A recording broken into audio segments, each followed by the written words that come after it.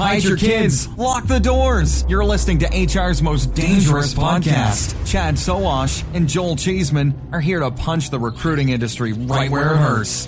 Complete with breaking news, brash opinion, and loads of snark. Buckle up, boys and girls. It's time for the Chad and Cheese Podcast. Oh, yeah. It's your proctologist's favorite podcast, a.k.a. the Chad and Cheese Podcast. I'm your co-host, Joel Cheeseman, joined as always, the Woody to my buzz, Mr. Chad Sowash is in the house, and we are just giddy to welcome Dr. Beth A. Brooks, president of the Brooks Group. Beth, welcome to the podcast. Hi, and thank you for having me on this nice, cold December day. You can't see her face on the podcast, but she was totally shocked and awed by that intro. So we'll try to bring it down a little bit for you. Now, my intro was pretty sparse. I know you have a long resume and a lot of things that you do. So spend a few seconds on your Twitter bio to let our listeners know who you are. So I've been a nurse executive, nurse leader for, 30 years. I've been a nurse. And the last probably 20 years of my career have really focused on nurse recruitment, retention, healthy work environment. I've designed a questionnaire to measure the quality of nursing work life that's been used in 50 countries and it's been translated into 10 languages. So I kind of have a lot of expertise and knowledge around healthy work environment, work life, recruitment and retention of nurses. And it's just been my sweet spot and my passion. And we've gone through some crazy times these last couple of years with nurse recruitment and retention. Loco. Yes. Well, let's talk about the state of nursing today. I mean, we're coming on the backside of a pandemic. I mean, COVID's still out there, obviously, but we're on the backside of a pandemic. That was a very large load for nurses and healthcare to actually carry. So where are we at now? Do we still have a higher attrition rate, high turnover? What's going on? Everything's back to normal, right? And what should we expect? What should we expect? I think we should expect not knowing what's coming next. There's a lot of talk amongst my colleagues and a lot being written about COVID will reshape the nursing workforce in a way that we've not seen in the past. We'll have a whole segment of the workforce that will prefer this gig economy type work, which is very new for someone like me who was a, baby boomer nurse who 8 hours a day, 5 days a week, staff nurse. So I think we'll have this gig economy component.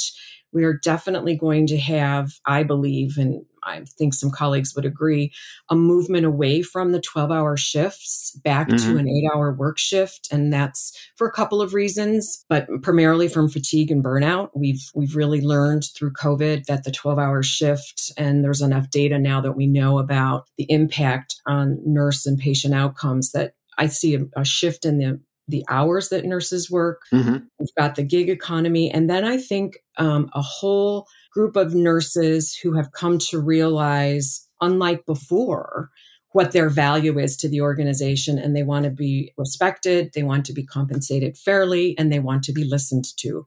And that's sort of the message in every study that's coming out. Those have been the themes. So I think it's going to be a more demanding workforce and wanting a better work environment that we've had in the past. So are we going to move away from the traditional, or do you see us slowly moving away from the traditional, not just 12 hours, but also we're seeing a lot of apps that are out there that help healthcare systems really focus on being able to manage their people better, although those people also have the opportunity, as you talk about the gig economy, not just to work in their healthcare system, but also to be able to go outside of that healthcare system.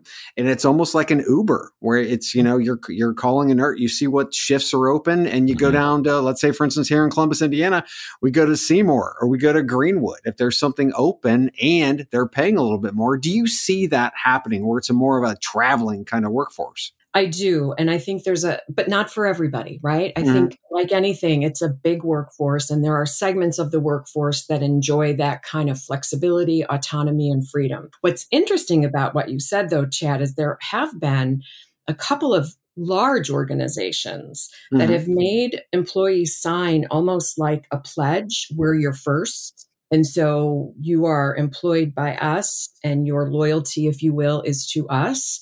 And so we expect you to give your hours to us. And I'm kind of generalizing how I'm saying this. I call it a loyalty pledge. I'm sure that's not what they call it. Yeah. But there have been organizations that are trying to more stickiness, keeping those employees in their workforce, knowing that, yes, many nurses have another job and they're picking up a shift, and maybe that's okay. But then if that's the fifth shift of 12, then you start to ask yourself about fatigue and errors and other things. And that's something that we've never gotten our arms around. Are they paying a premium for that? I mean, is that kind of maybe a good thing for nursing? Like the best of the best get sort of like brought into the fold, and we're paying you more money, and we'll make it worth your while to give us sort of first right of refusal or to be your number one opportunity. Is that a good thing maybe? I think it's a good thing when hospitals do and put in systems that allow that to work for the nurse, right? If you're going to give us your blood, sweat, and tears, we're going to offer self-scheduling so that you can have control over the schedule. We're going to try to place you on a shift that you want to be primarily on. So I think it's that give and take about, if you're going to be loyal to our organization, we're going to sort of meet you halfway on how we offer benefits, compensation. Maybe it's more continuing education dollars. So it's those kinds of other benefits besides salary that also make a difference. Do you have a sense of what percentage breakdown right now nursing is sort of contract gig work, and what percentage is the traditional hourly one employer?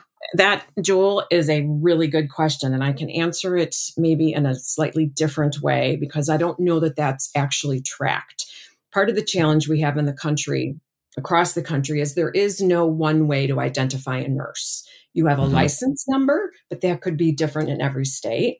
You have some nurses have a DEA number where they can prescribe medication. Some nurses have a what's called an identifier that you receive after you take the licensing exam. So it's really hard to know who the workforce is and where they're going because we just don't have a great standard method to measure. But what we do know is how many nurses are in the Bureau of Labor Statistics category about travel nursing. So the travel nursing segment of nurses doubled during COVID. Now, when I say doubled, that sounds like, it's a lot.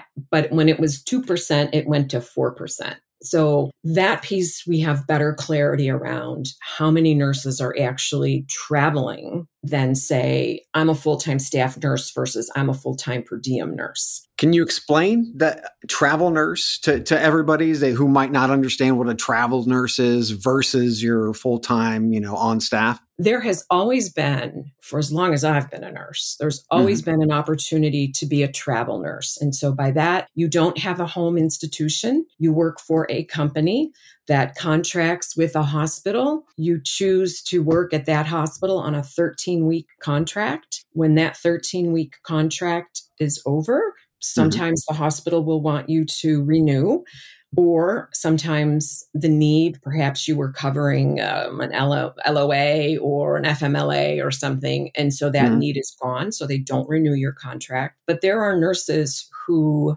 live their life as a travel nurse, and they might spend the winters in Florida working on 13-week contracts, right? Yes. Or they spend their winters in Colorado skiing, and then they might go to California. So there's this cadre of nurses who literally move around the country going to where they're needed in 13-week increments. And they Is the pay better? The pay is always better. But it's that old apples and oranges, right? You want to compare your hourly rate to total comp. And then that's where those travel nurses have to think about housing and they have to think about health insurance. And so that's, maybe that hourly rate is not as much more than the full-time staff person. Gotcha.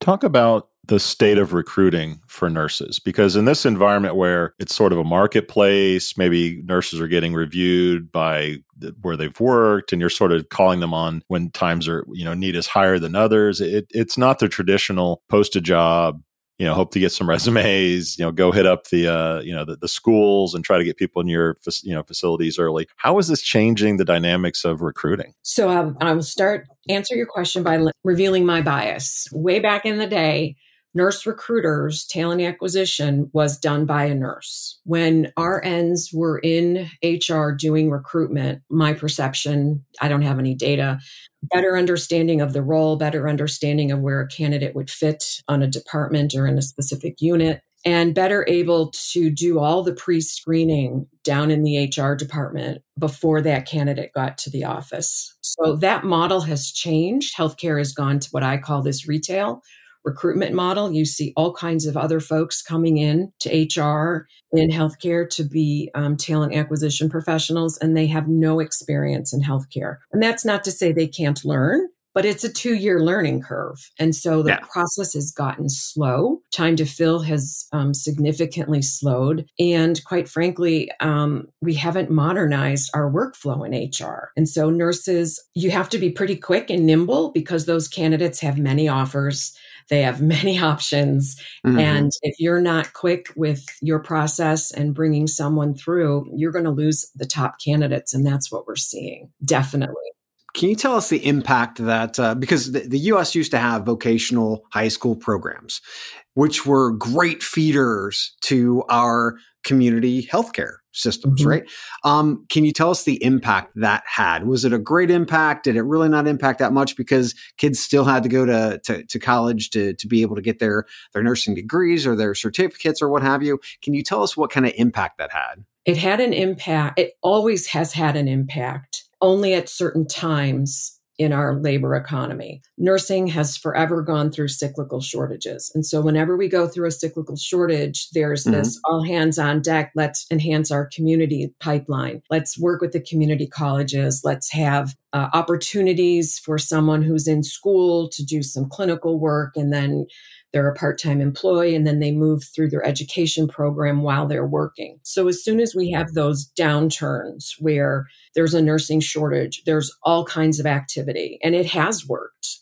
It's worked incredibly well to even take someone from EVS, environmental services, or someone from dietary services who wants to be a nurse, help them through school and bring them back. So yes, those programs work. Unfortunately, I don't want to say that they're not sticky, but the urgency of the value of them changes based on where the shortage is happening for registered nurses. When we go, there's a lag time, right? I mean, because you can't just turn the spigot on and here comes nurses. You've got a lag time. Right. Exactly right. And there's all kinds of reason for the lag time, but yes, you're exactly right. And what's the shortage like now? I mean, my perception as an outsider is you have aging baby boomers, you have burnout from the pandemic. I have to imagine shortages are at an all-time high, maybe right now. I think yes. And what's interesting about what happened during this last COVID, so enrollment went down, graduations did not keep up where we thought it would. And as that enrollment went down a little bit, then 100,000 nurses left the job market during COVID. And everyone assumed those 100,000 RNs were baby boomers nearing retirement. Well, that wasn't the case. It was young moms and dads trying to balance homeschool with their jobs, with no daycare available. And so we lost that 100,000. So right now, the latest predictions I've seen is 500,000 nurses. By 2026, at least 500,000 nurses in the next 5-6 years we need to find new in addition to the retirements. So talk to me about solutions for that gap. Chad was in the military, and we read stories about immigrants coming over, and if they are of fighting age and ability, they go to the military if they want to come to the country. Why should we be thinking about immigration differently, bringing people in that want to be healthcare providers, get them in the school system, get them into the country, and also the other side of that, we talk about automation a ton, and I know that there are robotics in hospitals and in healthcare systems, but what's your take on immigrants and robots, for lack of a better term, taking some of these openings, which are going to be aplenty? Yes. Well, I will say, and now there has always been, always, a very active pipeline of nurses coming to America from other parts of the world, right? That has always been the case. The problem with that has been that the countries where those nurses are coming from they decimate their own health systems. And so we create another problem in other parts of the world. The nursing immigration, again, like anything, picks up when the shortage in America becomes significant and critical. Then we ramp up our foreign recruitment of nurses. I've not really heard a lot about bringing young people in as an immigrant to become a nurse. That's not something I'm as familiar with, although I have heard about like someone who was a physician in Poland or a physician in Russia who comes to America and then can move through the nursing curriculum quickly. But I'm not familiar with just young people coming in from an immigration perspective. And it's unfortunate because we don't have enough bilingual healthcare providers, which impacts healthcare outcomes, which impacts health disparities. So if our nursing workforce, which is something we talk about, looked like the patients we serve, we would be in a much better place from a healthy nation perspective. But we don't have enough of those bilingual healthcare workers. And that would be a wonderful way to look at that. And the robots? Robots. You can speak all the languages if you want them to. Well, they already have those, the translation little pods that they wheel around in hospitals or on carts. I don't know that I see robots, certainly not as care providers per se, but, and I don't know if you want to have you heard about the electronic EICUs? I have not. So there's technology where a nurse, usually it's a critical care certified nurse, is sitting in let's call it a pod with 3 or 4 other critical care nurses, and they are monitoring an entire ICU three towns over. It's called an EICU. So you have technology supporting remote monitoring, if you will, of hospitalized patients while there's someone in this headquarter pod. And for some reason, it's totally slipping my mind what the name of the room they call it. But we do see that as a way to not replace, but enhance. If you don't have enough of the right staff on the unit, you do have your EICU staff that can come into a patient's room. And the technology is such that camera in the patient's room can zoom right on to like an IV pump or an IV drip and see what's working and then communicate with the patient. So that is helping. And we have a lot of young nurses coming into nursing right now who need a backup, someone more experienced, and they have that person, the remote ICU monitoring. But the robots, I think, what you see now is robots delivering supplies, delivering meals. You see robots in the pharmacy. So I won't be getting a colonoscopy from a robot anytime soon, unfortunately. Joel's that's like his major 2024 wish, Beth. He was really looking for a robot colonoscopy. Yeah. So it's funny because what you're talking about, we've actually seen in like hotels where you come in, there's nobody at the front desk. There's an iPad that's there. Right. And you're checking in through the front desk. Now, this is how we fix a scale issue because humans don't scale well. Right. We need that nurse in that room. But do we need that nurse in the room for all of the duties that the nurse has? Well, in this case, no, there's a command center and they check everything out. So, I mean, it's very interesting. I mean, we're talking about hotels and then being able to, to scale this way. Let me flip the script on you here for a minute. Now, I understand there's a myth that pay transparency in the healthcare system would create significant cultural changes. What exactly is meant by that? Cultural changes, just by allowing everybody to know that they're getting paid fairly. Just so happens that I've written I write a career coaching column for a nursing leadership journal. And one of the articles I wrote was about pay transparency. And one of the benefits of being very forthright with what the hourly pay is, what's the pay scale, what grade, what's the range, those kinds of things. There's 3 things that the science has said to us. 1, it engenders more trust between the employee and the organization. 2, there's this feeling of distributive justice. Everyone's being treated fairly because we know what the compensation or what the ranges are. And actually in one study, it impacted the turnover. The turnover went down. However, it has been challenging for hospitals to have that level of pay transparency. It's not something that they've ever done. You know what? I think it's the sacred cow, honestly, that probably should be slain. We've always done it this way. Yeah. That's what it is, honestly. And I don't think until Me Too, it really became an issue. Mm-hmm. And there was a study that came out from UCSF, like 2015. There was a $5,000 difference in compensation between men and women nurses, which got everybody. Oh, yeah. So that has begun to change, but then there's, you're not supposed to talk about salary. It's illegal to talk about salary. There's all these perceptions, like the employers say, you can't talk about that with your peer, and that's not true. Right. So where we do have really good pay transparency is in our hospitals that have collective bargaining units. The unions. Unions, baby. Unions. So, what it sounds like is literally, we're trying to expand profits because the United States, as to the GDP, we spend more money than any other country that's out there, although nurses aren't seeing it. So where's that going? And to be able to grow that trust, which we've lost over the last decades, and we need, especially from our healthcare professionals, what do we have to change to make this actually work for our healthcare systems? Because again, Joel said it. Boomers are out there. We're going to have a bulging healthcare system, and we're not going to have the staff to take care of it. So is that a piece of it? Is it pay transparency? Is it more pay? What do we have to do? What's the short-term fix? Well, nurses would tell you they want more pay.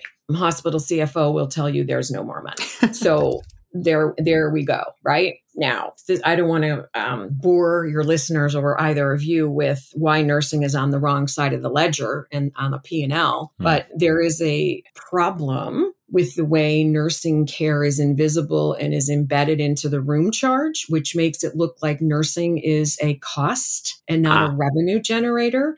So until we are shown as generating revenue, which we do, which is a whole nother conversation. I could go down that little rabbit hole. But until we show revenue in the hospital, because all the tasks we do that are coded in the computer, the physicians get to bill for, not the nurses. Almighty dollar, Cheeseman. It's the almighty dollar. So there's no customers if there's no nurses. There's no customers without nurses. So. I was going to say, no, they're going to be customers. They're just not going to get care. Yeah. That's the big key there. The customers are not going away. Yeah. It's just whether they get care. Yeah. So it's a money. I do think that, you said, how do we build trust back into the system? A couple of things. One, better, healthier work environments. We know that burnout is not my problem.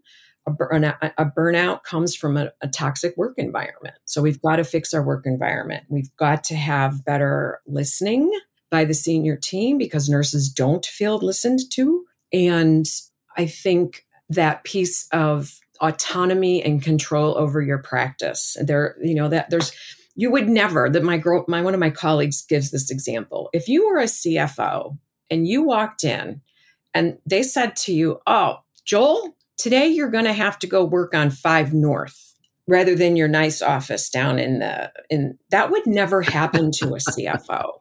But if you're a nurse, you can show up at work and they'll say, "Oh, you're not working here today. You're going over to 3 South. See you later. Have fun." And so you have you feel like you're this just widget in a system.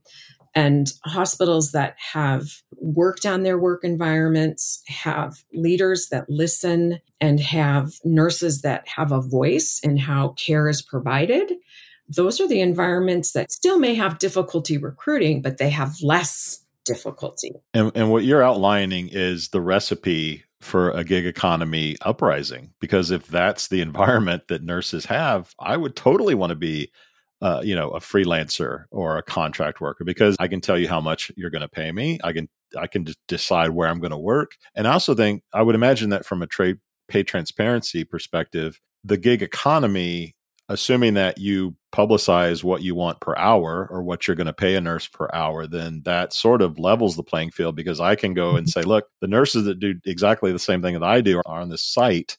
getting more than me, so I should be getting at least that. I mean, is that happening or should it happen? It is. So whether it should or not, it is happening. That's exactly what's going on. Good. And I think it's fine. I think nurses have always been a little bit shy about talking about money, and we're all in it for to take care of patients and do the right thing, and absolutely that's true. But there's something about the caring work of women that has never really been compensated appropriately. But there are nurses who bid on shifts all the time. There's shift bidding apps. We've got a shift over here at hospital A for $50 an hour, and hospital B is going to pay $60. And you as the nurse can bid on which shift you want. Love and then it. go and do that.